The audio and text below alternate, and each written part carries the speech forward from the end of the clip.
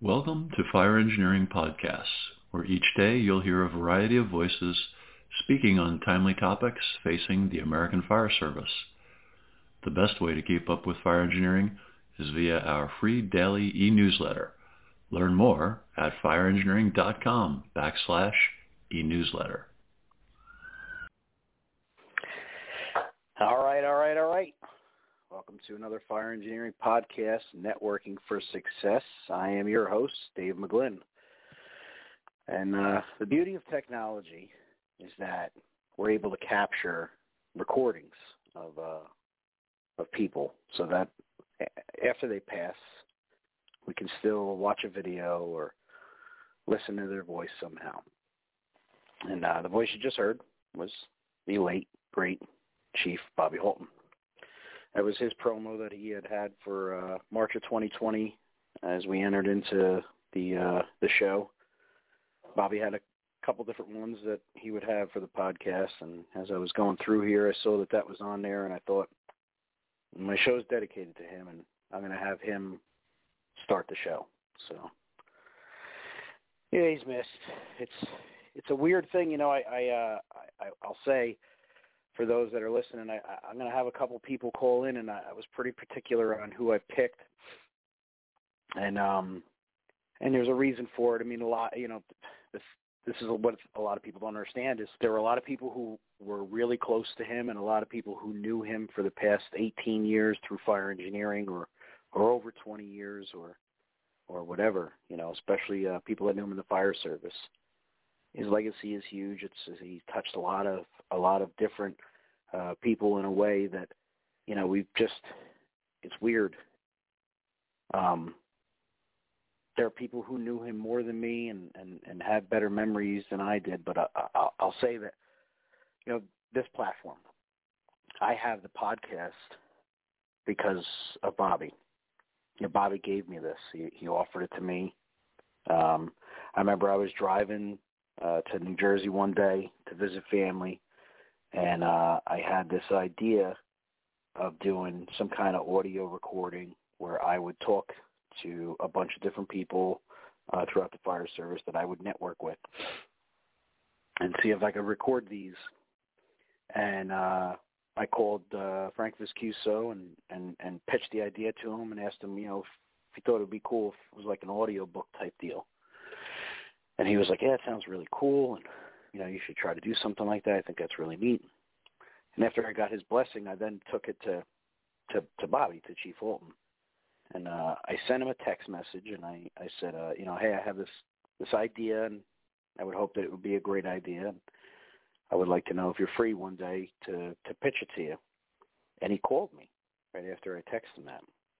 And I'm driving to Jersey, and he says, well, tell me about the idea. So I said, well, you know, I want to try to see if I can record some people. I want to try to interview some people and talk about networking and talk about, you know, people who have touched them and inspired them throughout their career. And I think that we could record this and maybe make it like some kind of audio book or just something. I just think that's kind of information that needs to be captured.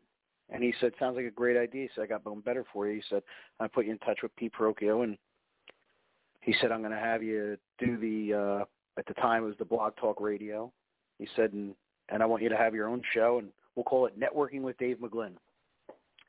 And the reason why I chuckle is the funny thing is that if any of you knew, you know, or anybody that's listening knows me, even with Bobby Halton, as much as I would try to maintain a level of politics, I've always been me, and I always stick to my convictions on things. So I said, that's cool, Chief. I appreciate it. I said, I think I'm going to change the name. I said, I don't want it to be called Networking with Dave McGlynn. I said, but I appreciate it. He saw things in a different way than I saw things.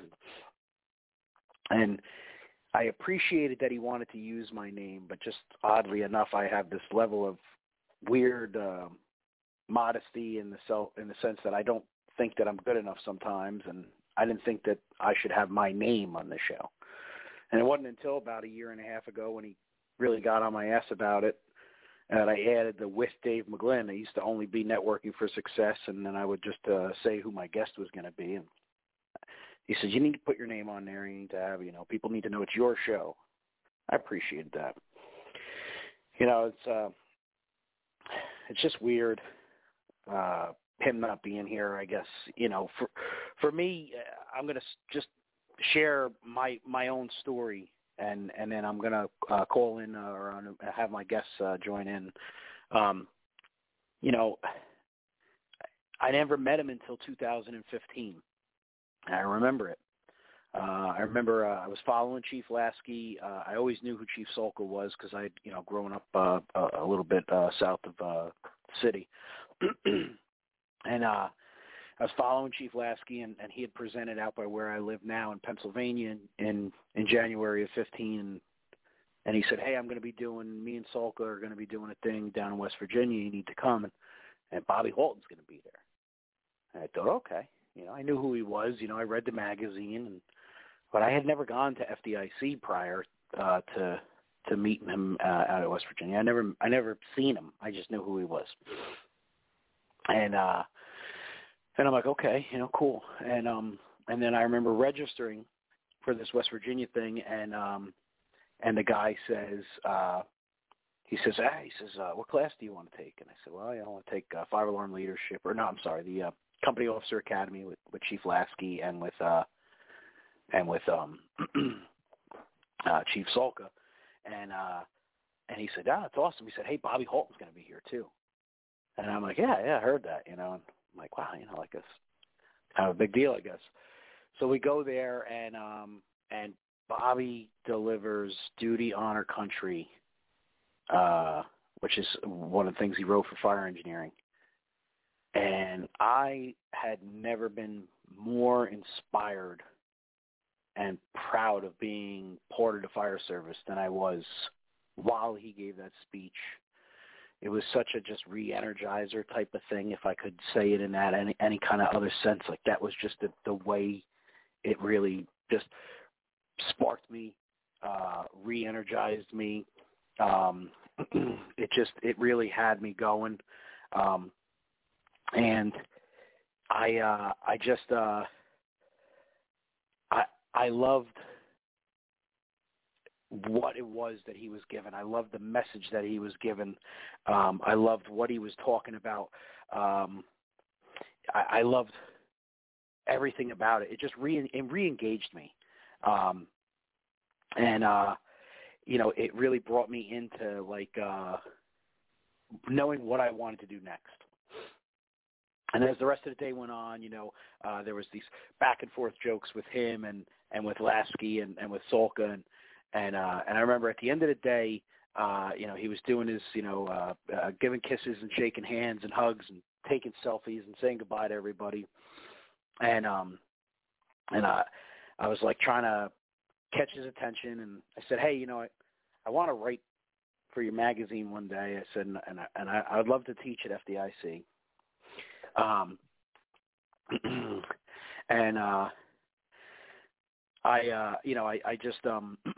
said, I put myself out there, and the funny thing, if anybody knew who Bobby Halton was, he was so gracious to everybody. I mean, he could have just been like, okay, kid, or politically just been like, all right, yeah, you do that, like he would with anybody. But I didn't allow him to just be political to me, and I took advantage of his graciousness, and I literally followed him. He said, well, I got a plane to catch. He said, here's my email, send me an email. I said, okay, well, I'm going to follow you. And I walked him out of the convention center, and I started pitching these ideas of these things that I wanted to do, and the things that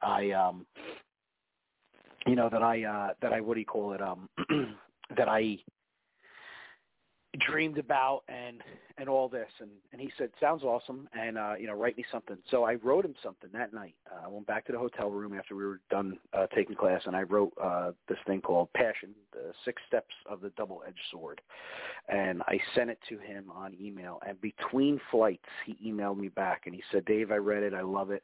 He said, I want you to put it on the blog network, and create an account on there and try to get everything squared away. And I remember trying to create an account on there, and it had like a trivia question about this fire, and I had answered the question correctly, and it still wasn't letting me in. And I remember I text his number that he gave me, not assuming that he would text back, but I just figured, what the hell, it's worth a shot.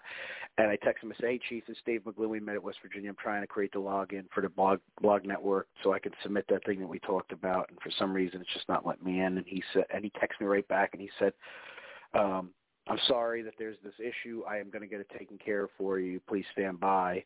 And then he texted me back in like 15 minutes, and he was like, "Okay, try this." And then I was able to create the account and upload it. And then he reshared it on his social media stuff, and it's just the kind of guy he was. He was so very gracious to a lot of people, and he was very gracious to me, and I didn't deserve it. And I always thought that, of all the people that I get to meet, he's definitely one of them that a lot of people wanted to be close to him, and they wanted to be in his circle. And he was gracious to everybody. He quite literally affected, 35,000 people annually, plus all the different places that he would go to teach throughout the year, throughout the country. So you're talking easily like 100,000 firefighters were just listening to this guy on a regular basis. And that's a huge, huge reach and a huge stage. And for him to give any of us 5 minutes of his time, because he was a very busy man, and a lot of people wanted a piece of him, is 5 minutes worth a lifetime.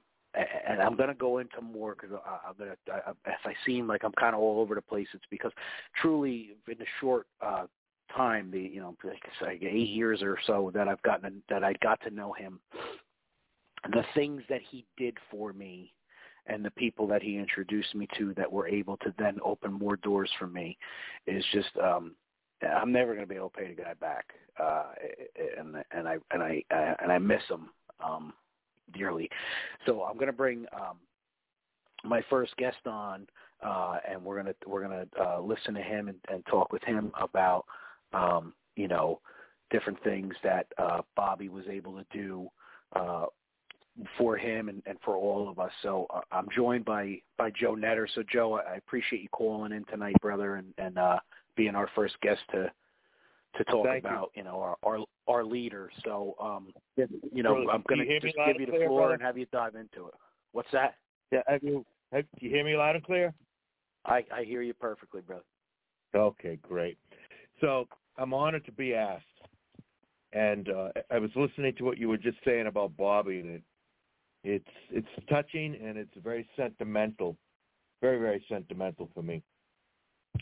I'll talk a little bit, but jump in asking questions, please. And I guess my journey with Bobby began without personally meeting him, in that I've been going to FDIC for 25 years. This will be my 26th this year.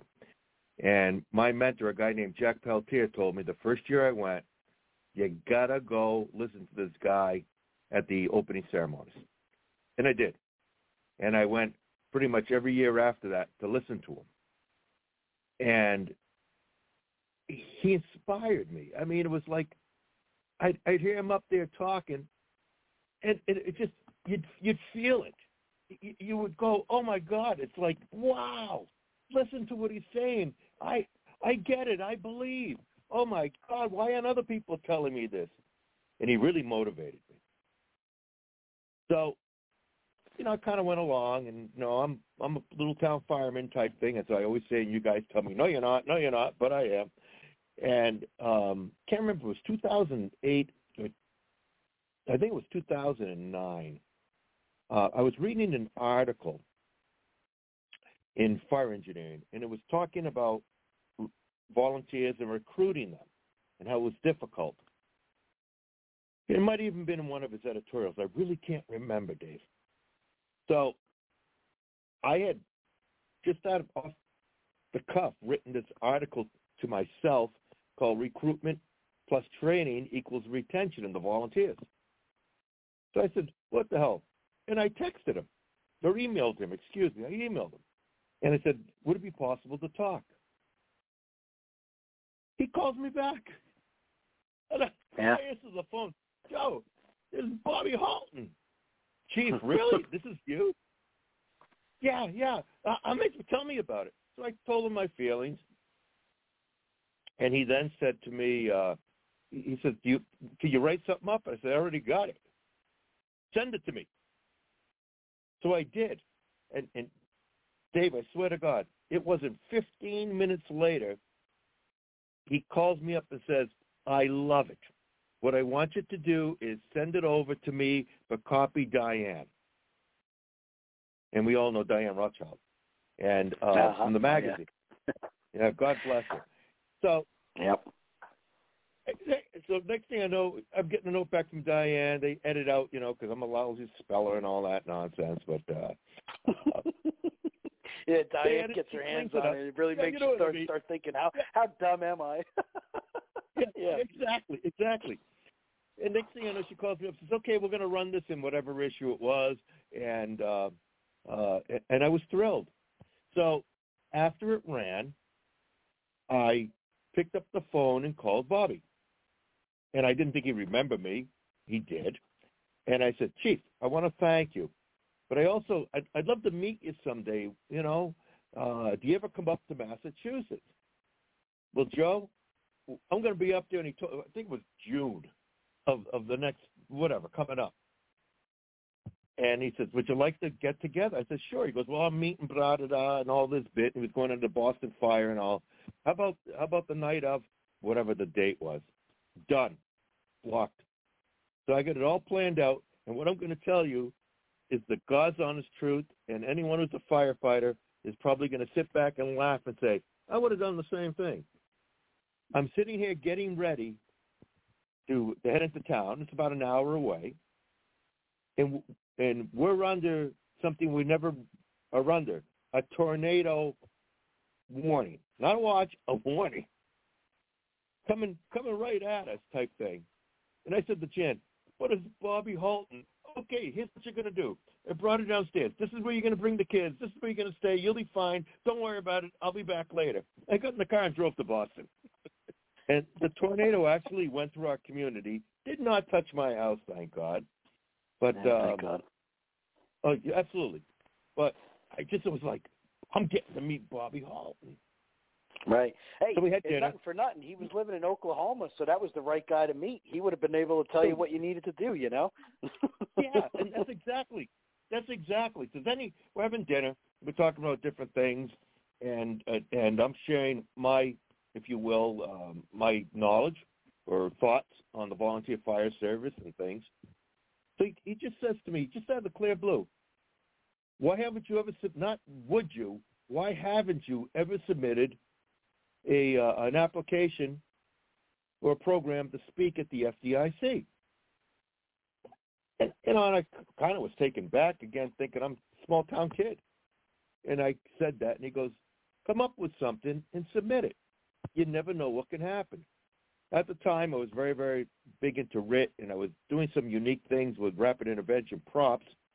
So I can't remember the name of the class, but it was 2010, and for the 2010 show, and it was something to do with rapid intervention props, and that was my first year, and I've taught there every year since, and it's the biggest honor in the world.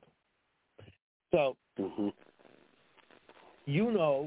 like everybody, how different. Oh, I got to tell you one more thing about that dinner, if we got the time. I got to tell you one more thing about the dinner. Yeah, about the dinner in Boston. So we all know Bobby was conservative in his politics, and that's not saying anything terrible. So we were walking from the hotel over to the restaurant, and the hotel had this giant garage door, and it must have. I always thought it was for the trash. Well, it was for the it was for the rich and famous to go in, so they didn't have to go into the lobby. This big bus pulls up, and it stops. And I'm thinking to myself, it's a rock band. It's a rock band bus. And the door opens, and Sarah Palin gets out of the door. And Bobby, the arm and goes, that's Sarah Palin. And before you can blink, he's running over and he's shaking her hand and he's talking with her. Joe, take our picture. That was Bobby. Yeah, that was Bobby.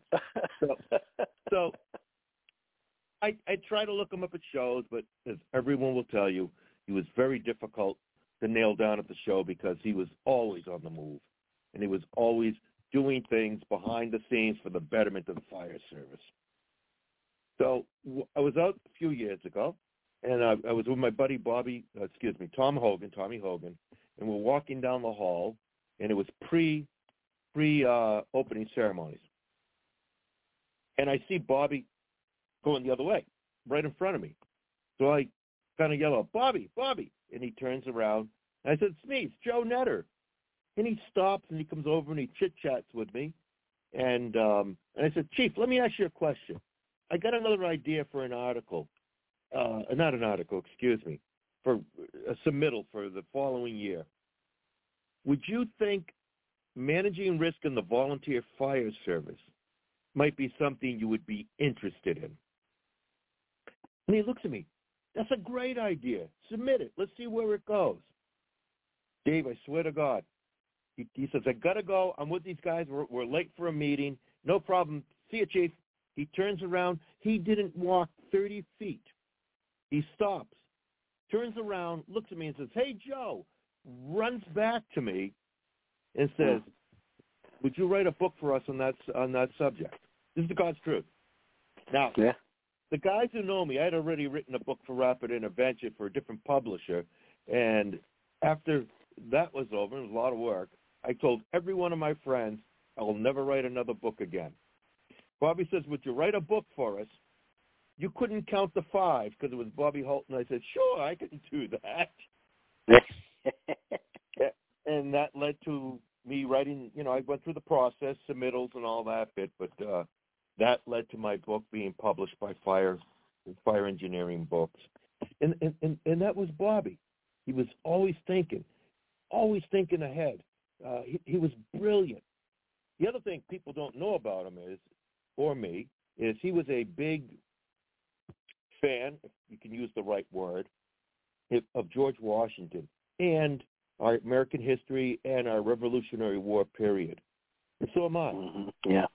And we used to by text or something swap things about, Bobby, I just read this book, Washington. Have you seen it? No, send me more information. Any good? And this would go back and forth.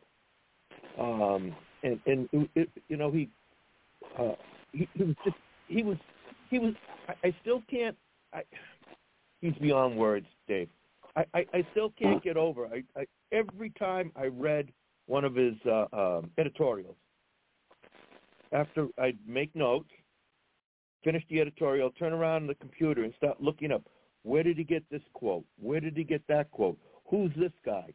Who's that guy? Bobby was brilliant. He was beyond description in his knowledge of so many different things. He's irreplaceable, Dave. He's irreplaceable. Right. Yeah, I agree. Yeah, he was like a walking Google. I mean, the guy. You you had to know. He listened. That's the thing. You didn't have to. He was such a gracious person that he talked to everybody and anybody in the fire service. All walks of life. He if you recognized him and appreciated what it was that he appreciated, then he took time to have a conversation with you. But if you did engage, like when I was up at West Point, I mean, Bobby would throw things at me when we would have conversations because he knew I was at West Point that I didn't even know. Like, he's dropping history facts on me, and I'm like, oh shit, I better learn what the hell this guy's talking about. I work at the place. I'm embarrassed right now. He'd be like, oh, it's interesting, Dave. Did you know? And I'm like, oh yeah, I do that, Chief. Like, hopefully he's not setting me up because I don't know what he's saying, but I don't want to sound like a fool. He's incredible. Yeah, absolutely incredible like that. But but he also was a good resource. I had a problem one time. I was working with a department with us. He didn't work out, but he was a really nice guy, and he was a he was just back from, he was a combat Marine, just back. And I was trying to motivate him. But I was kind of scared because he had that 1,000-mile stare, if you know what I mean. And I didn't want to say something or push him and I forgive the lack of word, set him off, if you know what I mean, put him into a dark place. Sure. So I didn't know what to do. I called Bobby and explained it to him, and in much greater depth than I am, and I on the phone that I would not now. And he said to me, "Bing, okay, Joe, grab a pencil. What do you need, Chief? Write this number down. 1, 2, 3, 4, 5, 6, 7, 8, 9, or whatever it was." Yep. And he told me the guy's name. I don't want to say it here. And you call, and the guy is a ex-Navy SEAL. I guess he's not an ex. He's not an active Navy SEAL, because once you're in, you're never out with the SEALs that I've met. You call him up. You tell him I told you to call him. I call him right away. Bobby told you? No problem. Tell me your problem. That's what I'm saying. But, he's a Marine. You're a SEAL. No, we're all the same in this regard. Here's what you got to do. And he told me, 1, 2, whatever it was. He told me what to do. And I did it, and it worked. And my chief said to me at the time, "How did you know what to do?" And I said, "Bobby Halton." And it was, because if I didn't have Bobby as that resource, who knows? Yeah. True. I swear to God, it's a true story. No, I believe you. That's the thing, is he knew everybody. Like you said, he was a good resource. I think that's why he really he liked, because he used to tell me all the time about the show, and he liked me to keep the name networking in the show. And he was all about that. It was what everything was about. It was about networking with others and talking to others, and so that doesn't surprise me at all that he knew that. No, just everything about him. There was another time I've gotten involved in a program called Detect Together. I don't know if you're familiar with it, but it's teaching us as firefighters about early cancer detection instead of waiting till we get it. And I knew the people who had founded it, and it was local to Massachusetts at the time. And they called me up and said, we'd like you to get involved and kind of help us on how to get this thing going into the fire service a little further. So I went and I had a meeting with them, and I listened to and I was very impressed with what they've done and what they were trying to do. It really is. And anyone out there, detecttogether.org. Look it up. It might save your life. And so I said, let me think about this. What did I do? I came home, and I picked up the phone, 1-800-CALL Bobby. And I explained it to him, and he said to me, "Okay, have them call me." And he did. They did. And he opened doors for them. And now the program is, they've got the people, they've done FDNY, they've done Boston, they're involved in so many other big, giant fire departments, plus a bunch of little ones. They're networking like crazy. They go to the FDIC. And again, it's all because of that phone call to Bobby. Would you just talk with him, and if you can, help him? And all he cared, I shouldn't say all he cared about, but what he really cared about was the fire service and us. And it showed. Yeah. So, yeah, you're right. It absolutely showed. Yeah. I miss him. I miss him dearly. I truly do. I miss him beyond words.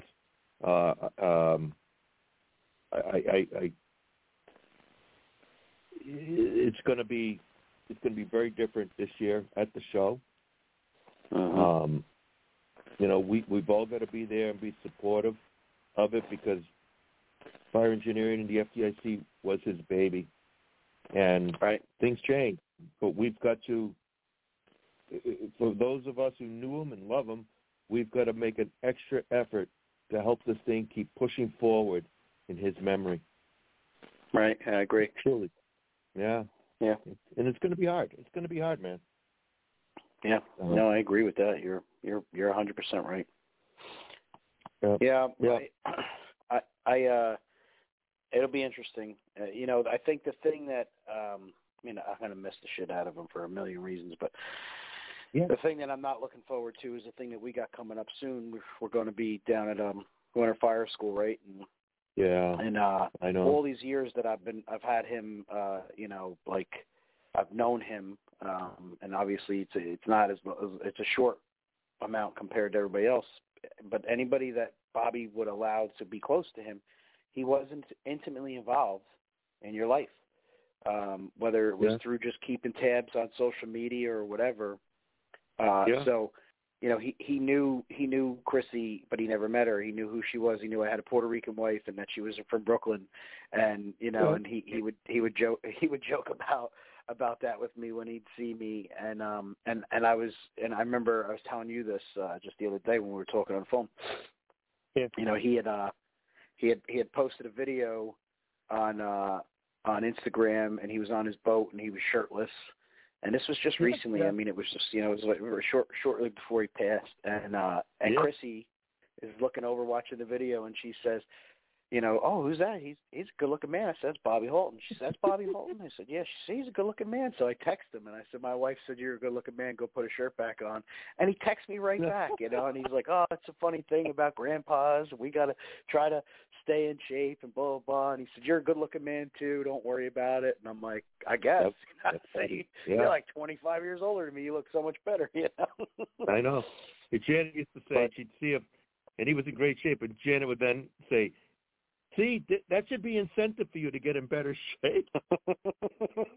Right. Yeah, and I have a few years. Go ahead. I'm sorry. No, I was just going to say, I was just a few years older than he was, so it was close in age, but she was right. Yeah. Yeah. I guess just that part, FDIC is definitely going to be somber for everybody, but I just was, man. I was really looking forward to having her meet him, and it's just that's going to be weird. Just that part of when we get down there is not seeing him because I was looking forward to seeing him. But it is what it is. So many of us were, Dave. So many of us. I said to myself when I saw he was speaking there, teaching there, was supposed to be. I was saying, wow, this would be great. Because as I was looking over the list of names, there was a group of us, if you will, FDICers, if you will, but I figured I'd have more time face to face with them there, and I was very. That's true. I was fortunate. I got to teach with him at a conference in Harrisburg, Pennsylvania. Me, him, and Frank were all at the same one. It was QSO, and it was a lot more intimate. I mean, I got to hang with him, the whole time, and I got to hear him. I got to hear him talk shit, which is not something that everybody was intimately able to get from him, because he was such a heroic personality. So I got to sit back with him, and I remember, we were, I'm not going to say again anybody's name or anything, but we were sitting through a class, and he leans in and whispers in my ear, and he goes, I tell you right now, you ever teach like that at FDIC, it'll be your last damn time. I said, I got it, chief. Yeah. So I got another story to share with you if we have time. Okay. Go ahead. I'm not rushing you. I want you to tell the story. I'm going to bring Dave Mellon on right after you because I got him. He called in too. I want him to share some comments too. But no, Joe, I didn't mean that way. I'm saying I'm just telling you like we got more people to share some stories. So I want you to stay on when you're done. Okay. All right. Good. Thank you. I will. So we know that Bobby liked to joke around. Okay. He had a good sense of humor. Okay, and he was fun. He was fun to be with. So about a year ago, it was right after Christmas. First week of November, January. Phone rings about 5:30 at night. To my cell, I see Bobby Halton. Pick it up. Hey, Chief, how you doing? What's going on? Hi, Joe. How are you? I'm good, Bobby. How are you? I'm good. So he said some stuff, chit-chat for a moment, and then he says, look, I'm here with, and he rattles off a bunch of names, and I'm trying to absorb. Anthony Castros was one of them, and he says, "We're calling you tonight to tell you congratulations. You've been named the George D. Post Instructor of the Year awardee for 2022. Now, my chief had nominated me, and he had told me that about a week before that. Of course, I figured Bobby's being fun. Get out of here, I go. Bobby, come on, don't joke about something like this. No, Joe, it's real. Bobby, I'm sorry, I don't believe you. No, Joe, I'm telling you, it's impossible, Bob. You must have all these other names of big names out there. And I hear Anthony in the background going, Joe, it's Anthony. No, it's true. It's true. And Bobby's laughing. You really don't believe us, do you? And I'm going, I don't know what to believe, but this is unbelievable. So he kept me off for a few minutes because I was babbling away. And, just like, are you sure? Are you sure? And they're all laughing. And I think it was Pat Kenny, the previous award winner. He was there, and they're all laughing. They're laughing hysterically, going, it's true. And it was funny because when I went to the show, and I got there early, I was running into all the guys. All they could say was, when they would introduce me to someone that goes, he still doesn't believe he's being awarded the honor this year. And that was Bobby. Too funny. That was, I got a great picture of him and I, and I saw you shared that when he passed. It is a beautiful picture. Yeah, and it's a very special picture to me.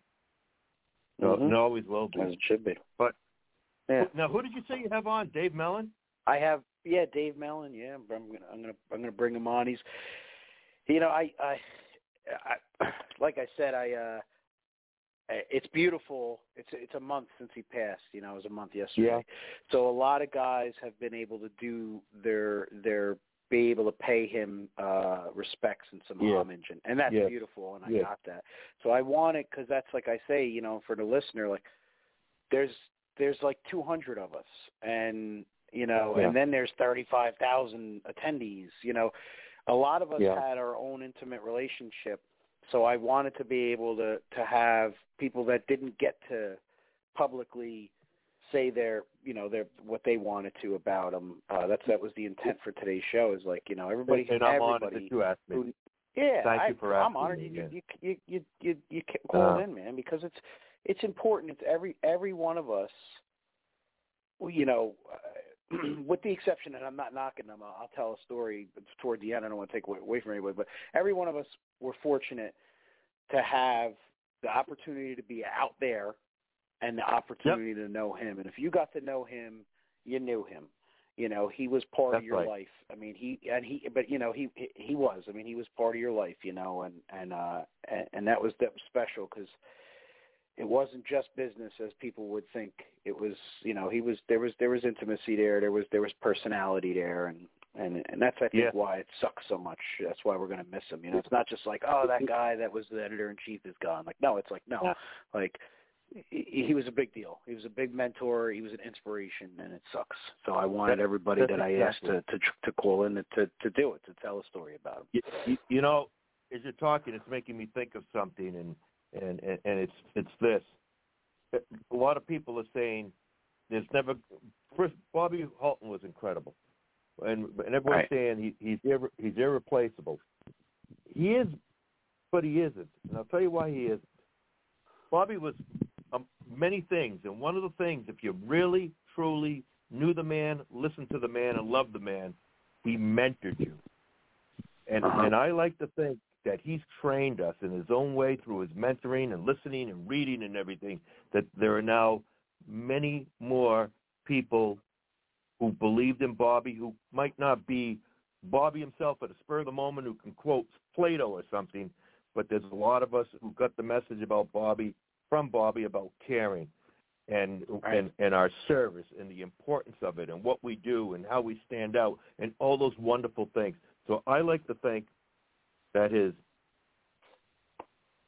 legacy will be you, me, and so many of us who truly love the man and we have to carry on his mission.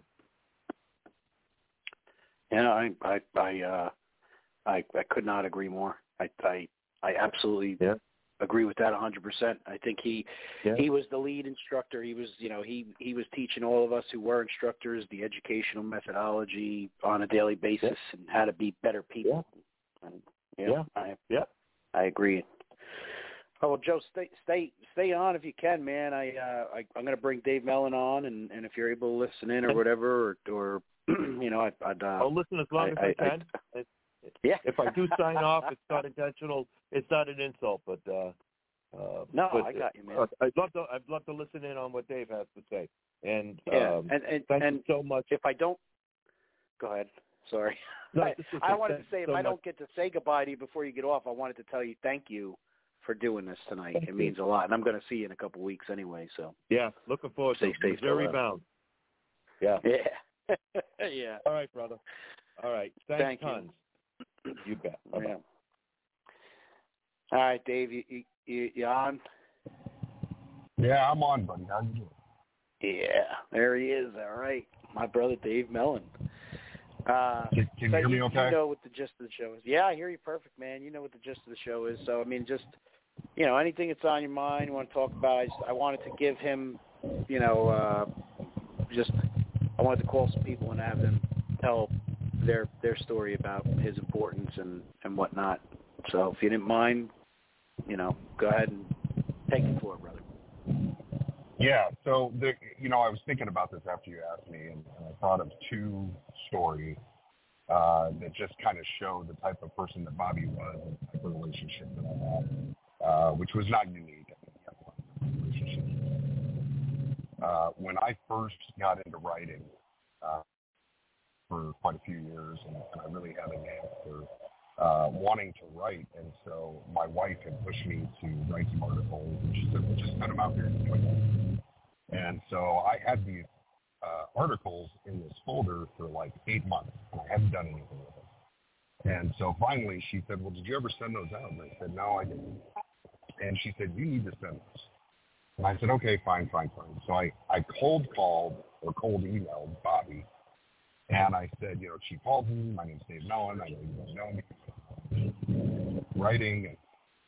I was wondering if you would mind looking at these articles and let me know what you think. And so I send this email, and I don't get anything back for like a moment. And I thought, okay, well, they sucked, and he didn't want to read it. And so I'm sitting at work one day, and all of a sudden my phone beeps, and I look, and I have an email back from Bobby Halton. And I thought, holy crap, Bobby Halton emailed me back. Said they must have been great. He must love them. So I open it up, and he goes, Dear Dave, these are the worst articles I've ever read in my entire life. And I thought, holy crap, he hates them. God, right? I'm so sorry. And so it's, I know how that feels. That's why I'm laughing. Yeah, and so I'm sitting there, and I'm like, listen, I'm in my mid-30s. I was in my late 20s at the time, and I felt as close as you could feel to the people on the Great Depression that were jumping out the windows in the buildings when they found out that all their money was gone.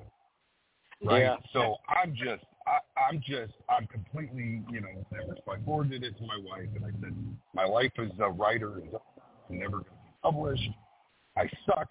And she calls me. She goes, you didn't even read the whole email, you dumbass. And I said, what do you mean? She goes, read the rest of the email.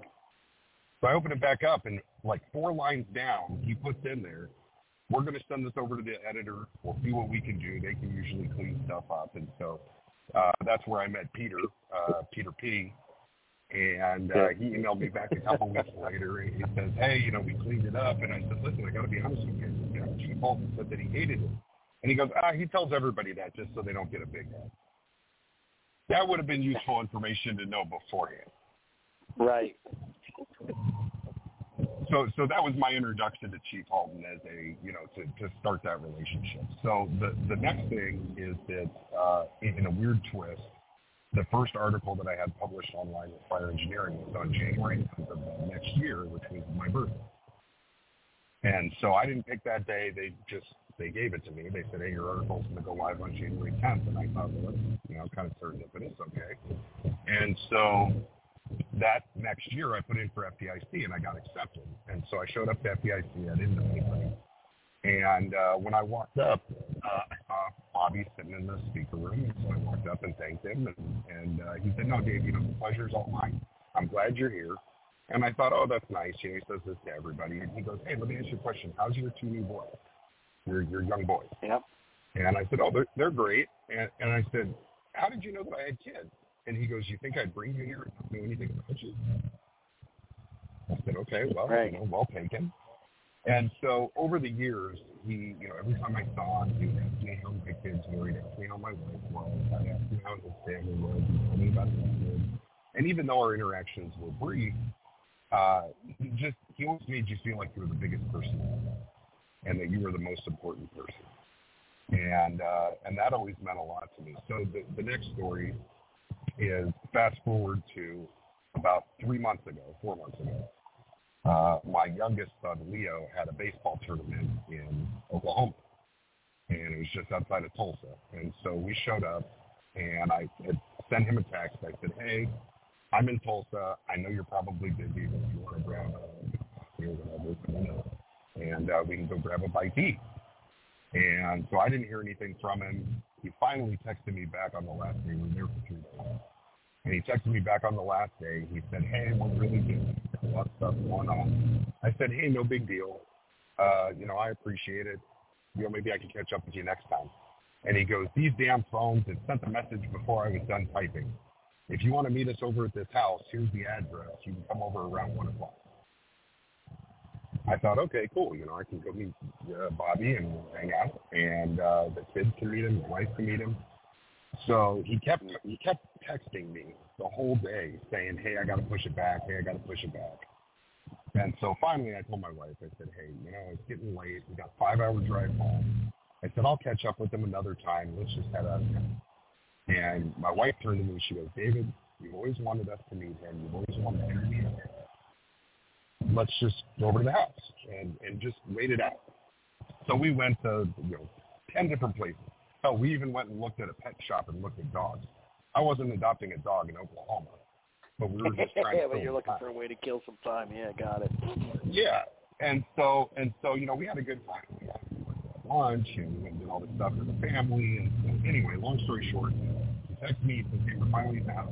Marcia's with me. Come over." So we show up and we spend, hour and a half, 2 hours, and we're talking. And he was great. I mean, he was great with the kids. He was great with my wife. He was so kind. I got to meet his wife. And the cool part was I got to see him outside of the FDIC realm. He was just a guy working on a house, right? And so I thought to myself, I'm really glad that I get this opportunity. And I'm glad that, things worked out, that I was able to come and see him. And as I'm getting ready to leave, he goes, "Dave, I got to ask you a huge favor." And I'm thinking, oh, my God, Bobby's asking me a favor. Okay, yeah, anything, Chief. What do you need? He goes, "Listen, I got to install this light on the ceiling. Will you come over here and hold it for me?" And I thought, wait a second, what? He goes, "I need you to stand up on this ladder. I'm old and I don't want to fall." I said, okay. So here I am standing there putting this light up on the ceiling with Bobby in it. And, my wife clicked a couple pictures. But right before we left, his wife, Marcia, said, "Hey, we didn't get a picture together. Let's grab one."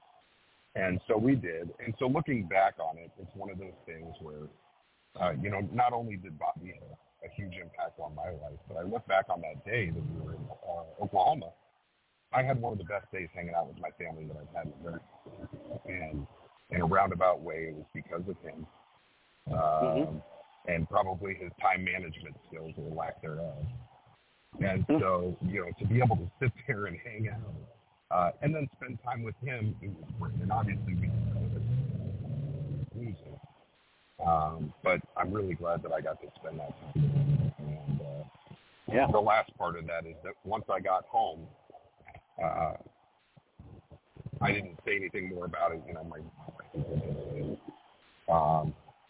After I found out, sorry, I'm going to try not to get emotional. So after I had gotten home and after he passed away, I called my wife and I told her what happened.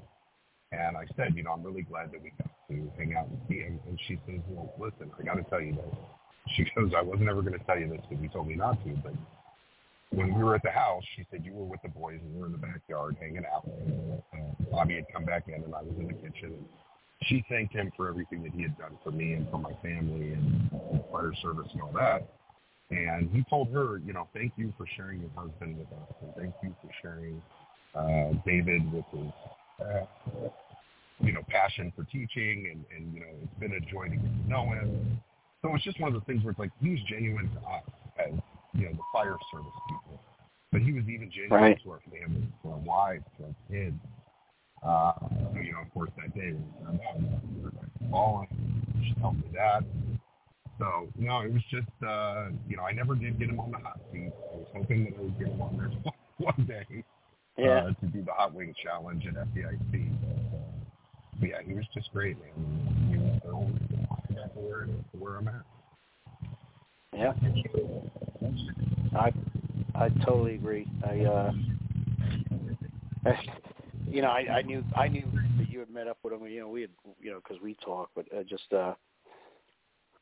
it's such a beautiful thing, that you had that opportunity, that you were able to. That's what people like, just for the listener, like that's what people it was more than just the guy who was the editor-in-chief of Fire Engineering. It was more than just the guy who does opening ceremonies at FDIC. He was very important, and we wanted to share him with our families. We wanted, you know what I mean? Like it was, it sucks. I can't put my finger on it. Just listen, man. Every human being is born with flaws. It's what makes us human beings. And I would never ever try to glorify him. Plus, he would be pissed if I were to try to suggest that he was godlike. But he was a really good mentor, and he was very important. His approval was something that a lot of us who care, a lot of us sought out. And when you got it, it was really like you wanted to hold on to that approval. Like you were like, I got Bobby's approval. Just, it was like he was like dad-like. He was like big brother-like. He was like that chief that you always wanted, like, and he was not perfect. And that's what I think made him so perfect, was that he was still a human being, Yeah. And that was, you brought up the son-like and the father-like and the brother-like. Depending on your age compared to him, he filled a lot of different roles. When I lost my dad 10 years ago now, it's funny because aside from, a few people in my life, I was more worried about what I posted on social media if it was going to offend him than I was worried about my chief or my wife or my mom. Right. Right. I would sit there all the time and I'd get ready to post something and I would stop for a second and go, maybe I should tone that back a little bit because I don't want to. And so, I told him that when I would see him and he would laugh. He goes, just don't cuss and just don't be so it a lot of it was just, like you said, the mutual respect. One of the funniest things from this last FDIC, I was walking in the expo center, and he comes walking past me, and for those of you that don't know, I vape a lot. And so I had my vape box with me, and so, I snuck a quick drag, and he walks past me, and he looks, and I thought, oh, God, Bobby just saw me take a drag on a vape, hey, Bobby, I'm really sorry, man. I won't do it again, whatever. And he starts laughing, he goes, what you got in that thing, like CBD? And I said, no, I don't. And so little did I know, I found out later because I was telling somebody else's story. So he was a huge advocate for CBD and mental health, stuff like that. And so, he caught up with me later. He was actually on his way to go sit in that LA County electric fire truck. And so I got a couple pictures in right around in that thing. But yeah, he came up to me later and he goes, hey, listen, he goes, I'm not going to knock you for that. He said, there's people have worse habits. I said, all right, cool, thanks, man. I really appreciate that. So, like I said, it was so refreshing to have that father figure that I knew, even though our interactions were short and brief, all throughout the year he would shoot me a text, happy holidays, Merry Christmas, whatever. Yeah. Even on my birthday he would text me, and so it was just nice. Yeah, that's I say that to people, like, he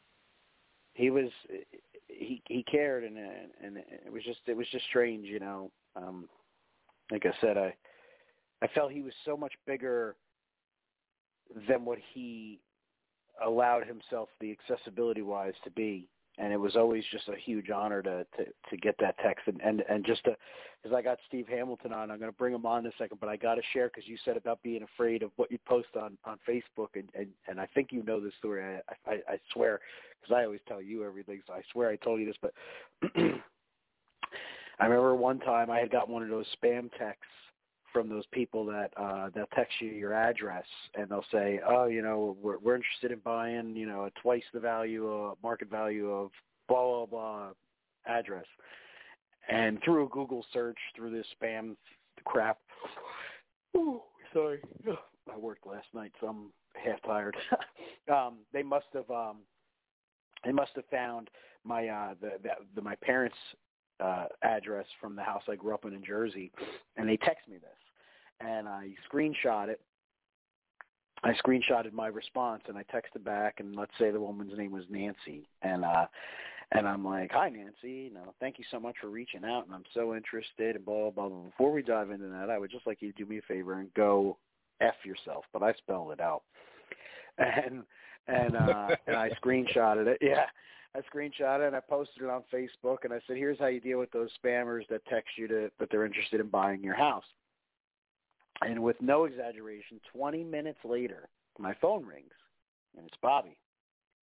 And I thought, oh man, I'm cool. I'm strutting, I'm in the firehouse, and guys are in my office, and I'm like, oh, hold on a second, Bobby Halton's calling me, like I'm like thinking I'm cool, not knowing what's coming in this conversation. And I'm like, hey, Chief, how's it going? He's like, hey, Dave, how's it going? And I'm like, oh, it's going good. And this is when he was still on Facebook. He kept his professional profile on Facebook, but he had a personal one. And few of us were really friends with him on there. And then he how Bobby was. He was very intimate about his politics, and he got off Facebook for a little bit. But he was still on with his personal account. And he calls me and he says, he's like, how you doing? And I'm like, oh, good. It sounds good so far. And he's like, hey, you on Facebook? And I'm like, yeah, Chief, we're friends on there. He's like, you might want to check and see if your Facebook got hacked. And I'm like, oh, crap, okay. And he's like, yeah, because I saw this horrible post with the F word and everything. And I thought, not my friend Dave McGlynn, not the instructor at FDIC who's written for fire engineering. He wouldn't post that. And I'm like, I got it. And he goes just like this, take it down. And I'm like, got it, Chief. And he's like, we do not conduct ourselves that way. You understand that, young man? And I'm like, I got it, Chief. And I felt like my dad was yelling at me. I was like, holy shit. Yeah. I was like, oh, my God, and Dave, you know me. Like, I'm like a hard-ass, full-on Jersey guy, and I was a child in that moment. I was like, yep, got it, Chief, no problem. And from that moment on, I'm always like, I don't want to post that. I have times I want to laugh at something or even share it. And I'm like, I'm not doing that. And that was the impact that he had. What was that? I didn't hear you. I was just going to say, listen, I got to be 100% honest with you, and that is hilarious. But if you would have said that to me, I would have been like, I'm just going to go to my room for 20 minutes. I'm in timeout. I'm sorry. I'll delete it. Like, I would have felt so guilty. Right. Yeah. It was it was definitely a humbling moment, but that was just it. I mean, like, and that's how I say to people, like Bobby held the standard, and that's the kind of stuff I meant. Fire engineering was, that was his department name, and us as instructors, we were a member of that department, and as such, it was his last name. So we were his kids, and we were, and we wanted to. He didn't want his kids to make his good name look bad. And that was what the importance of the standard was. And I try to say that to people. Like I always try to say, like, Bobby was a big believer in the standard, and nobody ever knows what I mean when I say that. And I know there's a lot that know him longer than me and more intimate than me, but for me, that's my version. Is he was a believer in the standard, and he held us to it. And if you didn't abide by it, you were no longer part of the family, and right, wrong, or indifferent, or mafioso as it may seem, it's just how it was. And I think that there's some merit to that, especially in the type of world we live in today. Is Bobby created a standard, and it wasn't an invisible one. I mean, it was very visible, and you knew it, and you lived by it. Yeah, no, 100%. And then the last thing I'll say real quick is, his impact on all of us, the fire service, those who knew him,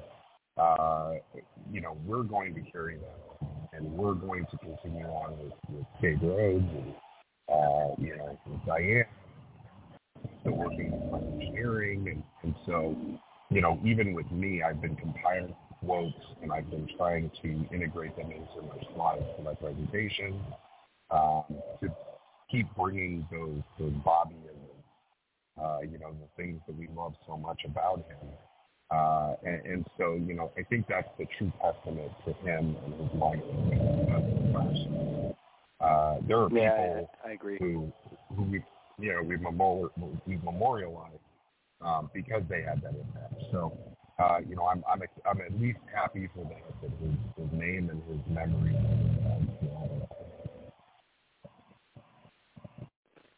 Well, I agree. I think, especially for young guys like you and I who are just coming into that, he gave us a shot, and we got to know him. And there's a lot of people that are going to come in after us that they didn't get to know him.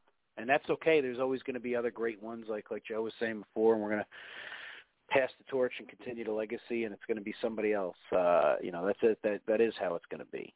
And I'm looking forward to what we're going to be able to do with Chief Rhodes and the direction we're going to go in. But it is. I take great pride in knowing that I knew him and knowing that he knew me. I think that was I was very fortunate for that, and what it is that we do, and you and I share in that because we're from a similar age of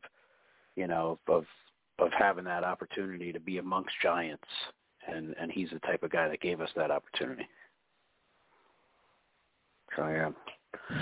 All right, brother. I'm going to pull on Steve Hamilton. I appreciate you calling in, Melon. I love you, brother, and be safe. I know you're on the road, so be safe driving, and hopefully I see you soon, man. I love you too, brother. I love you, Steve, and everybody that's listening.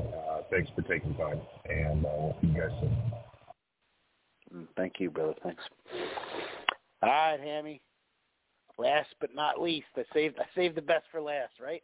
I don't know about the best. So, yeah. No, but I the pulse of the show, and I'm fortunate I had Mel be able to call in, and we had Joe Netter on before, and I was listening. And I got you. I've listened to the whole thing. I know. I appreciate you listening in. So just let's just dive right into it, man. I mean, we're sharing. I'm dedicating the show to Bobby, and all of us have, so far we're all taught at FDIC, and we got to know him. So, the floor is yours. Yeah, when I first met Bobby, I was at FDIC for the first time as an attendee, and me and another guy from my department were there, and I was walking down the hall, in between classes, and he comes walking towards me, and he didn't know me, and I had never met him in person, but we locked eyes with each other, and you know me, I'm not really afraid to talk to anybody, so I was like, "Hey, Chief Halton, Steve Hamilton," and he goes, Steve Hamilton. I know that name. And I said, yeah. I said, I have an article in the pipeline to be printed in September on, violent scene response. He said, that's right. He said, I love that. He says, it's a great article. I said, well, thank you. I said, I developed it from a class that I had been teaching at an unnamed competitor. I said, I kind of developed it from that and my, training with the sheriff's department, looking at things from both sides of the fence and trying to create a common language and a common thought process. And he said, why don't you teach out here for us? And I went 2 or 3 days into the week. I'm like mesmerized already. I'm just like walking around with like shock at where I'm at. It was insane to me. And I was like, well, I'll look into doing that. He said, you write up your submission and you email me when you send it in. Let me know you sent it. I said, well, yes, sir, I absolutely will. And he handed me a card, and I didn't think a lot of it. And it was like, wow, that's really nice, man. Super tall, way taller than I thought he was going to be. But I was like, wow, that's guy. You're right. He is a tall guy. And I was like, that's pretty cool. Because he had a reverence about him. And if you've ever seen him at the show, he's never alone. He has an entourage, and his entourage is meant like any other entourage. Okay, shake hands. We got to go. You got a place to be. You got 5 minutes, and that kind of thing. And the thought of it hit me later, like the gravity of it. This man who is spearheading and responsible with a cachet of some great people, responsible for this conference, largest fire conference in the world. At the time, it's boasting like 30,000 attendees from 50 different countries. I mean, it's huge. It's epic. And that he stopped and talked to me, and it was my first indoctrination to that personality. He stopped talking to anybody. And it's interesting because, I don't know, 2 months later, submission period opened up, and sat down at the computer and typed up what I wanted to do, and I put it in for a 4-hour workshop. I also said, threw in another one I could do as a class, and I sent him an email. I said, following your advice, I submitted my proposal for FDIC. Thank you so much for prompting me to do so and the opportunity, and I greatly appreciate it. And I didn't get an email back from him. I didn't get a great, look forward to reading it or anything like that. The next correspondence I got was an email that said, hey, thanks, but no thanks. And I was like, well, I gave it a shot. And then I got an email an hour or so later that said, hey, congratulations, we picked your class for a workshop. And I was like, oh my God. And I sent him an email like almost immediately. I see that I got selected. I'm awestruck. Thank you for the opportunity. And he sent me an email back, and he was like, you've been selected for a workshop the very first time you've ever taught out here. He said, that's unheard of. He said, and it speaks volumes to what you're talking about and how you articulated your proposal. And I have every expectation you're going to do great. And after that, it was awe. It was pure awe. As you said, bump into each other at FDIC, and it'd be like, hey, what are you working on? How's things on the job? How's things with the family? He's like, how's Jenny? How's Grayson? Later when she was older, and we were posting stuff about her on Facebook, and he was very engaged. And it took me a few years to be like, pays attention to my life, and he's interested, like truly interested. And he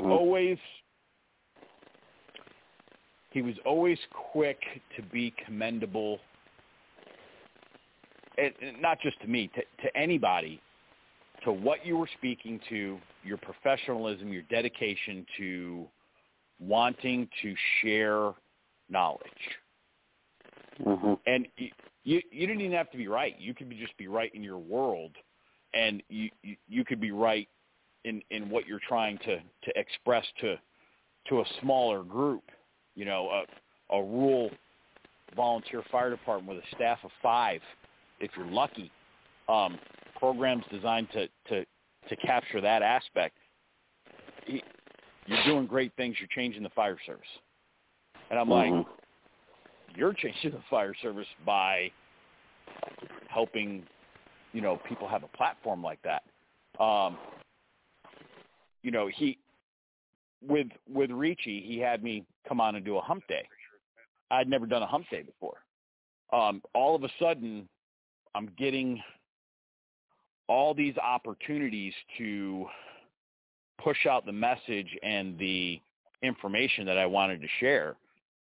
And behind the scenes, he was pulling a lot of the strings for that to happen. My DVD, it was just, he poured into people. And from a guy who's, you know, from a small department and not from a big major metropolitan department, or, you know, from an op tempo of, you know, burning 2-3 fires a day, I was just awestruck by it. And he was always so commendable to, you know, you're a cop and a firefighter. You do both. He said, it's great. He said, your phone has to be ringing off the hook. Every time I talk to him, he'd be like, your phone's got to be ringing off the hook. I'm surprised you even have time to talk to me. I was like, why? What do you mean? He's like, well, with the state of the world and everything that's going on right now, he said, you got to be having people calling you up from all over wanting you to come in and speak. I was like, well, no, but, you know, I'm hopeful. If you hear something, let me know. And within a week or so, I'd be getting a phone call from him. Well, you know, I was talking to Bobby Halton, and he said I should really reach out to you. I was like, wow, wow. You know, it was, he went above and beyond to try to ensure your success in pushing out message and information, and not much more than that. No, I agree. None of it's a shock to you. Yeah, well, yeah. I mean, yeah. I just, I mean, I got, you know, you not saying this because you're on the phone. I say this whether I'm talking to you or not. You know, I owe a lot to you. You know, you've been great to me, and to making the connection with and the relationship that I have with Diane. You know, that's because of you, and so I appreciate that. And then I owe her because she's just the best. You know, I mean, once you get to know her, you know, she's the best, and you know it. But I'll tell you, man, like, and you know, like I was doing the book just recently. And, you know, we didn't agree on what I wanted to have in the book. He wanted me to do something different, and I stood my ground on it. And he never and we disagreed before selections came out for FDIC. Like I was for sure. I'm like, I just told Bobby I'm not going to do that. I'm never coming back to FDIC. I remember I even called you stressing. I'm like, you know, I don't think I'm going to be able to come back this year. I think they're not going to have me. And I told Richie the same thing. I was on the phone with Frank, and I'm stressing the hell out, you know, and I got picked, you know, and a part of it is obviously, you know, I'm always going to give the credit to Diane because I know that she was in my corner, but he was still Bobby, and if he wanted to be personal about it, he could have said no, but he didn't. He didn't take it personal, and to the point that I still talk to him about things opposite of that disagreement up until literally right before he passed. And I screenshotted the last not the last text message I ever had from him, because the last text message I ever had from him was a little cryptic. So I didn't put it on Facebook, and it was just about me telling him about how Chrissy thought he was a good-looking man. And then he had ended it with his last text message ever to me, which was just cryptic in the sense, and he didn't mean it that way. It's just it was because of how it panned out. It was just that's what's funny about us grandpas. If we ain't in the ground, then we need to try to look as good as we can so people still think we look good. And I didn't post that. I didn't screenshot that. Yeah. And it was that could have been taken wrong, but yeah. Right. That's why I didn't. I was like, I'm not putting this on Facebook. So all I did was I shared the last text message about Thanksgiving to him, and I want to just bring that up as you said about, he check on the family and everything. Like, Bobby was very personally involved, and you didn't always have to agree with him, and that was a misconception. And I think that was the thing that Bobby wanted you to respect him and the organization in which he was responsible for, and he wanted you to feel honored that he gave you that opportunity to be a part of that organization. But he never wanted you to kiss his ass and lie to him. And I think that that's why I had the relationship I was able to have with him, because I never did. I gave him the credit that he was due because I respected the hell out of who he was and what he accomplished. But I still was going to be me. And multiple times, there were times where he and I would have private conversations, and I would still maintain, I'm me, and this is how I feel, Chief, and I appreciate your advice. And he never, ever turned his back on me, and he never did. And the text I got back from him when I said, Happy Thanksgiving, Chief, love you, thank you for everything, because I really meant that, and he opened a lot of doors for me and gave me a lot of opportunities. And he texted back and said, Happy Thanksgiving to you too, Dave. Take care of that beautiful family, and this kind of guy he was. And whether that's like a cliche political, kind of like has these automatic replies that he should give, it doesn't matter, because he could have just ghosted it, and he didn't. He replied, and he gave me an intimate reply. And whether everybody else or, 30 of us also got that same reply, it was important to me. And Bobby knew how to be personal in the moments that he needed to be personal with people.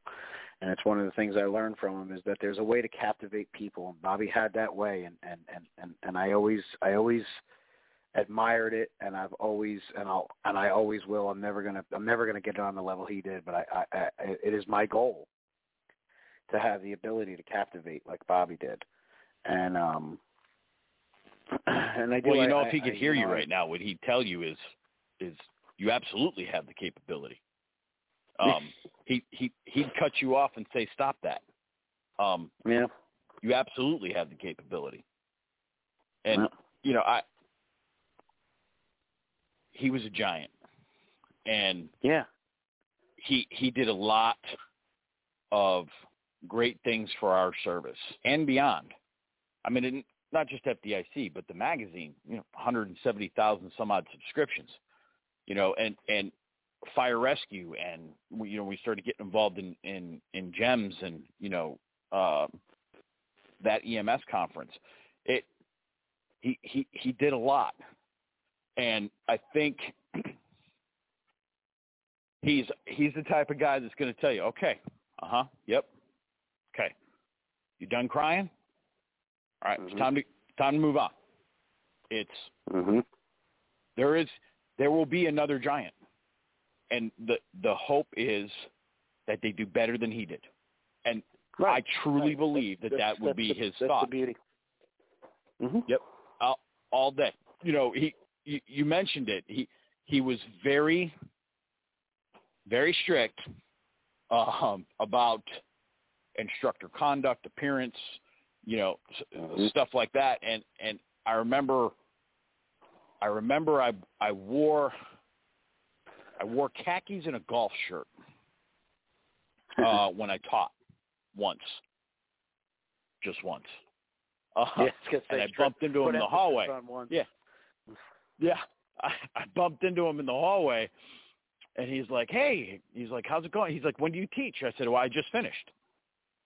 And he looked me up and down, and he went, "Huh? He's like, "Did you go to the hotel and change?" I was like, "No, I just walked out of the classroom." He's like, "Huh?" And he paused for a second. And he looked at me, kind of gave that little crack grin that he had, Mm-hmm. He's like, so, how'd it go? Mm-hmm. And I was like, I looked myself up and down. And I said, well, yeah, it went pretty good. And I got good feedback, and I thought it was a really good class. And he was like, great. He's like, keep doing what you're doing. He's like, and remember. Next year I'll be here with 5 suits, which is what you bring to every FDIC. Yeah, now he said, suits. remember. he said, remember, people are always looking at you. Yeah. And he nodded at me and he walked off, and I went there every year.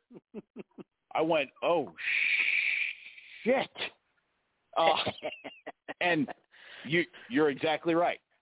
I got a suit for every single day, and every day that I passed him at FDIC, he'd always be like, he'd stick his hand out. He said, "You are a sharp dressed looking man." Yeah. He's like, "You look." He said, He said, I love it.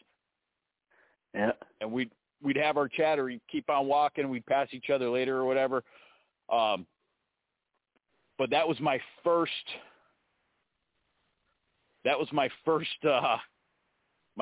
indoctrination into the, dress the part and professional. And, I remember when you were first teaching, I was like, yeah, bring a suit. You're like, suit? I'm not bringing a suit. I'm like, yes, you are. I don't need no suit. And I was like, you need to wear a suit. And it was just that and brand loyalty to Penwell when it was Penwell, and then Clarion, to the mag, to the conference. Have loyalty to the brand, because he did. And you've taught a lot of places. I've taught at a lot of places. There is nothing in comparison, in my opinion, to teaching at FDIC and how well they treat the instructors. I've never had that level. Yeah, I would agree. I would, and that's not to knock anybody. I even if, you're 100% right there. I try to explain that to some folks.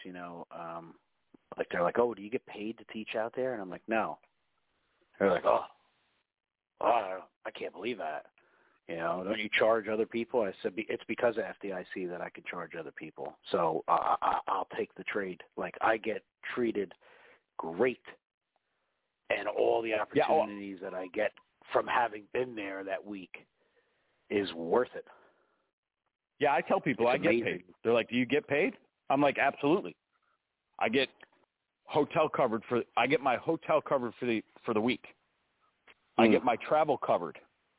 I get to attend a conference at no cost or charge to me. Classes by the greatest instructors in America." Yeah. I'm like, alone, if I was going to pay for that out of pocket, would be several $1,000s. So yeah, I'm getting paid, and I'm getting paid in dividends all day. Yeah, all day, and yeah, I don't disagree. It's sad. It saddens me that he's not here, and yeah, April's gonna be rough. It's gonna be weird. And just not seeing him open the ceremony. Listen, man, because I'm there all week too, and it's like, even no matter how late we would stay out Tuesday night, and I learned the hard way the first year I went out, and I never stay out late Tuesday anymore because I don't want to miss opening ceremonies. I just, it's a nice show, it's a nice display, and there's some of the guys, and I'm not going to say anybody's name. There's some of the guys that are like, I've seen it, it's the same old day, blah, blah, whatever, bro. For me, I need it at that point in my life when the keynote, when Bobby is up there and he's doing his thing. And he's standing there stoic, and he's staring at the crowd, and then he starts into the speech real calm. And then he starts yelling at you, you know, and it's just... He's the Al Pacino of the fire service. He is. All day. You know, he is, you know.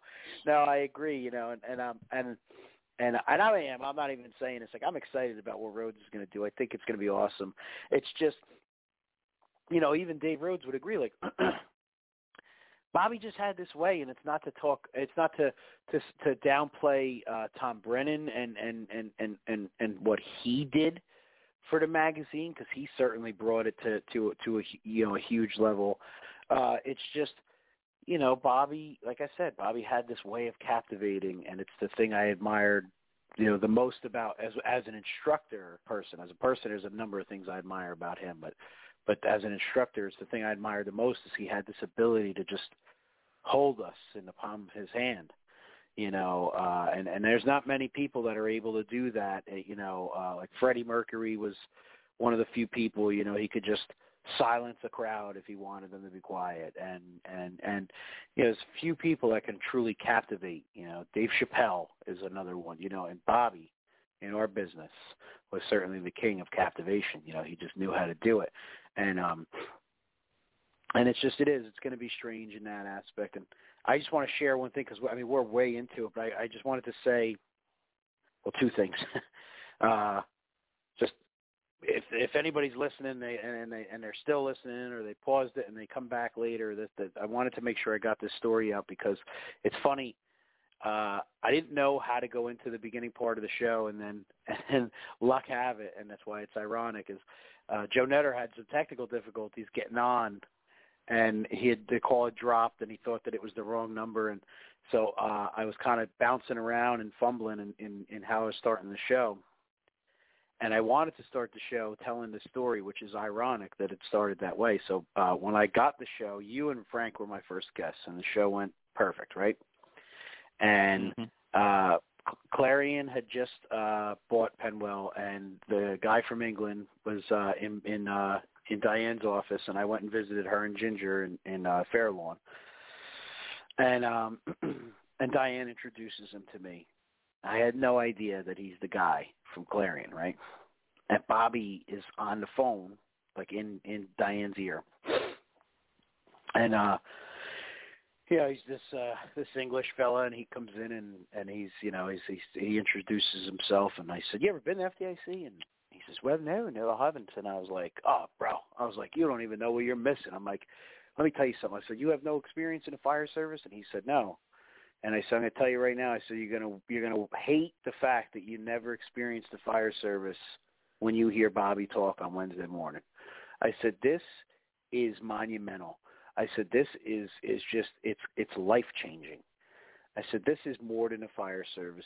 We're about connecting with people. We're about inspiring people. We're about changing people's lives. We're about re-engaging people. We're about motivating people, inspiring people, and changing a culture of people so that they can be good people to the rest of the nation when the nation calls on us to help them."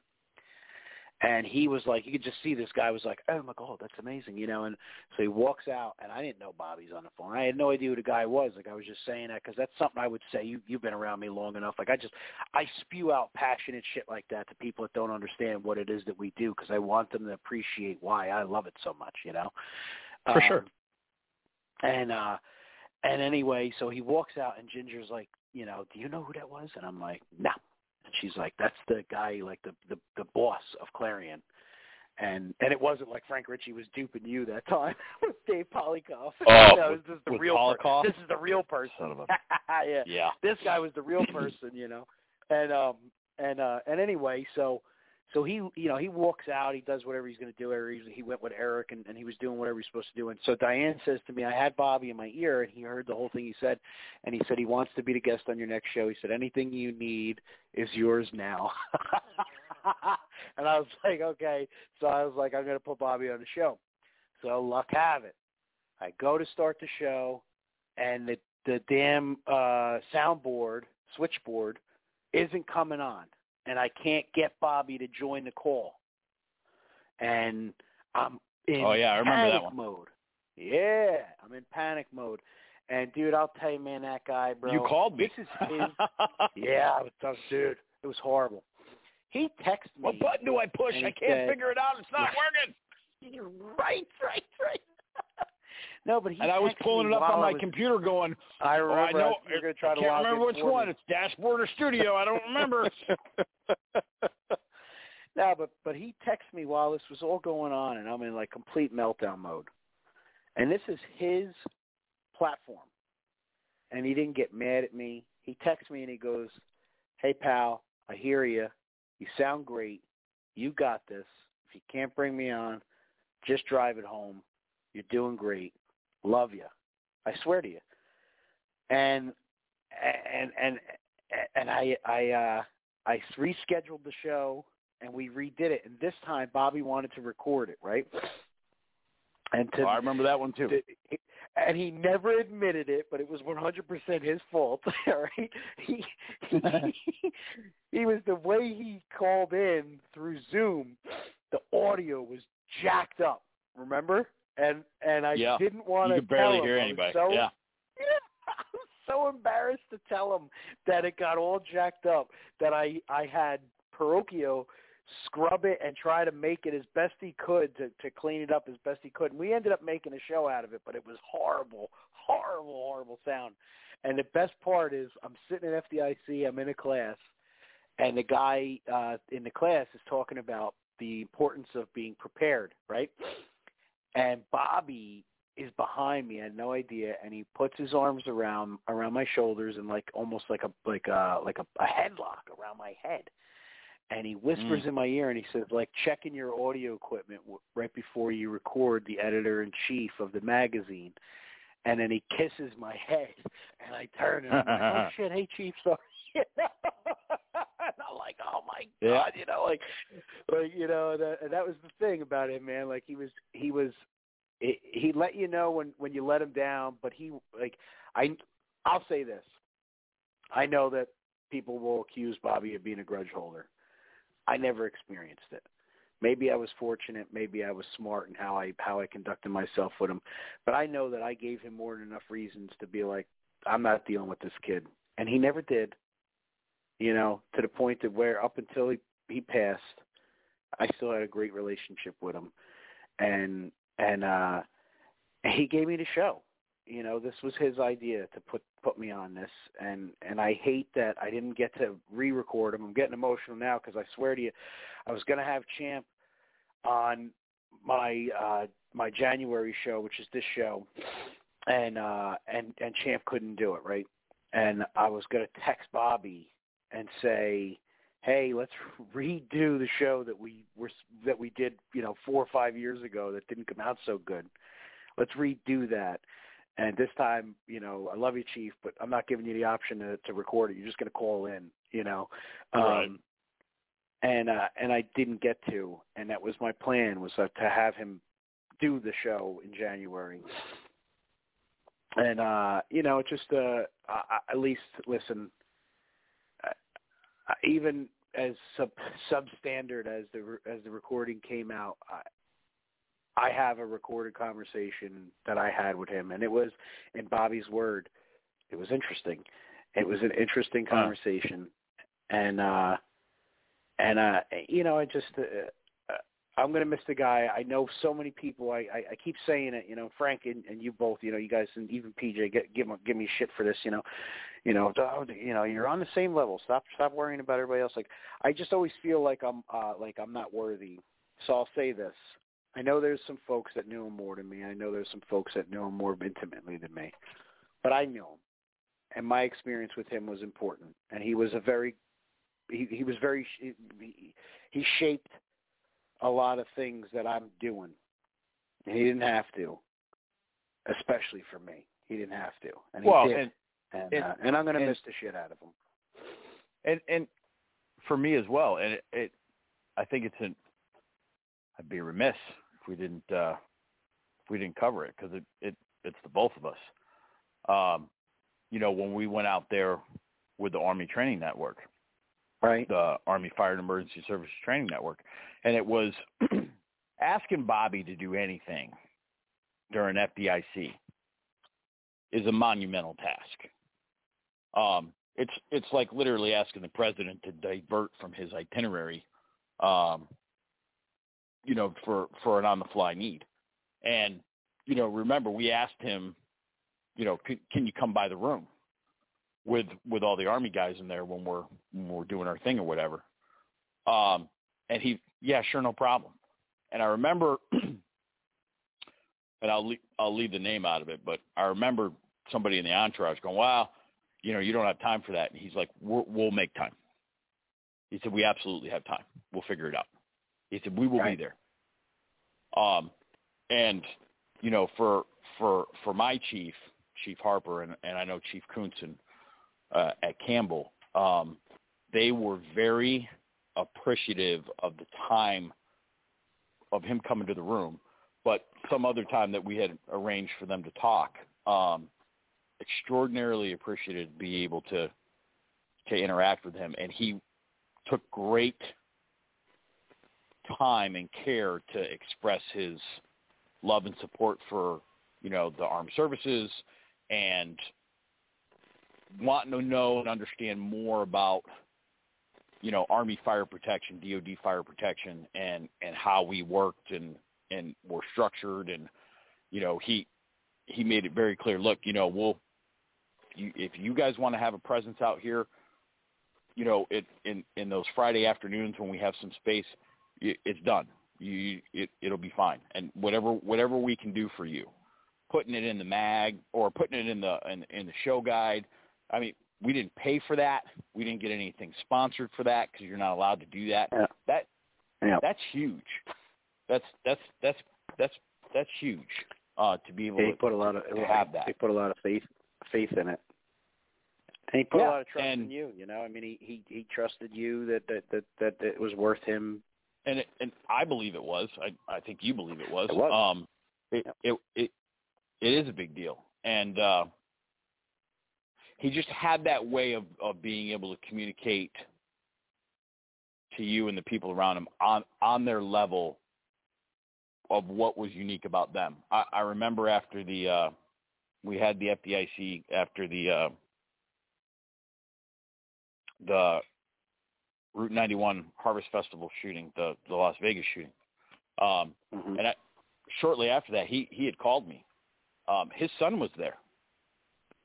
His son was attending the concert and in the crowd when the shots rang out. And he told me about it in detail over the phone, and we talked about it again the next FDIC. His son took some significant heroic actions in moving people to safety and, jumping over stuff and trying to find a safe route where he could move, a bunch of hunkered down people while the shots were still being fired and aided in some medical care. I mean, he went into great detail discussing that with me and saying, I want to talk to you more about this. He said, it's a national problem for sure. He said, but it's touched my family. And I understand to a greater depth these incidents and circumstances when they touch your family. I totally care about it. I think it's hugely important and a major topic. I look at it differently from a victim standpoint, from a family member standpoint, because it touched my family. And thank God his son wasn't injured or anything, but he just had that way of, oh, well, you're from pick a state. And he knew stuff about it and could relate to you. And, it was just awe-inspiring. His mind, his heart, his care for people, his care for you as a first responder, or his care for you just as a human being. It spoke a lot to who he was. Very principle-oriented man, very moral and ethical man. And if you violated those, he'd let you know. And if you acknowledged that you stepped in shit and you were truly sorrowful for it, shake it off and move on. Right. I think those that think that, maybe he held a grudge or maybe he was rigid about some things. He's a brand ambassador. He has to protect the brand. And for me personally, given me a shot at a conference like that, if you tell me, hey, you teach for us and nobody else, I'd say, okay, no problem. I wouldn't have the opportunity to teach other places if it hadn't been for FDIC. I wouldn't have those opportunities. So I have zero problem with having that brand loyalty. And I think it speaks volumes to who he was as an ethical, moral person, standing behind his brand and wanting others associated with it to do the same. And I understand if there's differing opinions to it. I understand it and I respect that being the position. Make sense? Yes. I'm not taking sides. I understand and respect it. Yeah. I get it. I get it. Well, I'm gonna wrap her up. This is the longest one I did, and that's okay because I'm glad it was.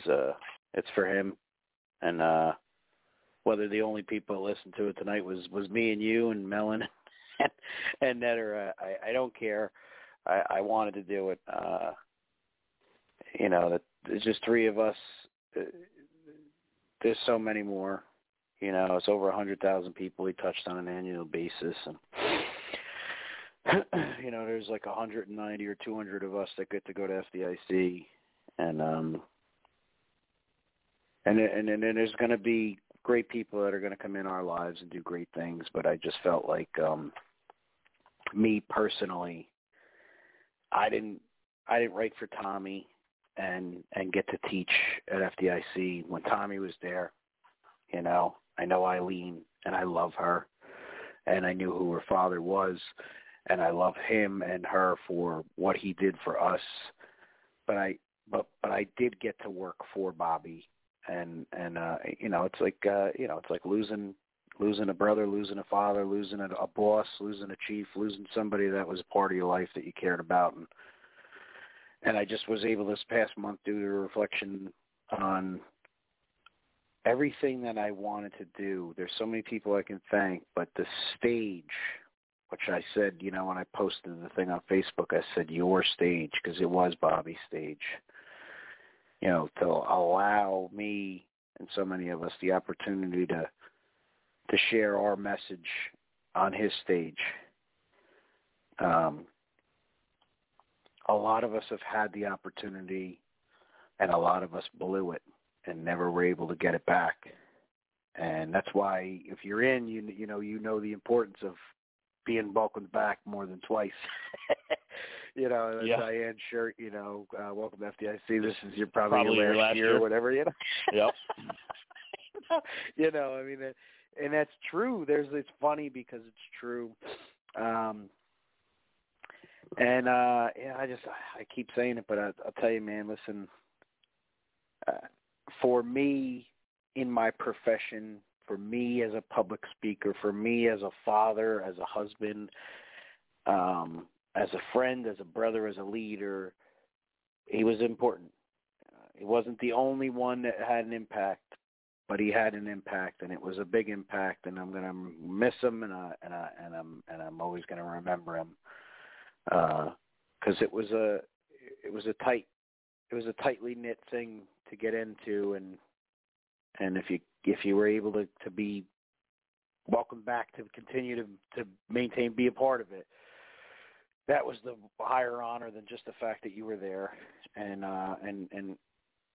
there's few of us that can say that, and I appreciate that, and I'm gonna miss him. I really am. I'm gonna miss the shit out of him, and that's it. Well, it's the simplicity of it is it's crazy and it's glaring. You want to honor the man, the legacy, his contribution. give a shit about your job, put forth effort, realize that you're there to serve, and do better tomorrow than you did today.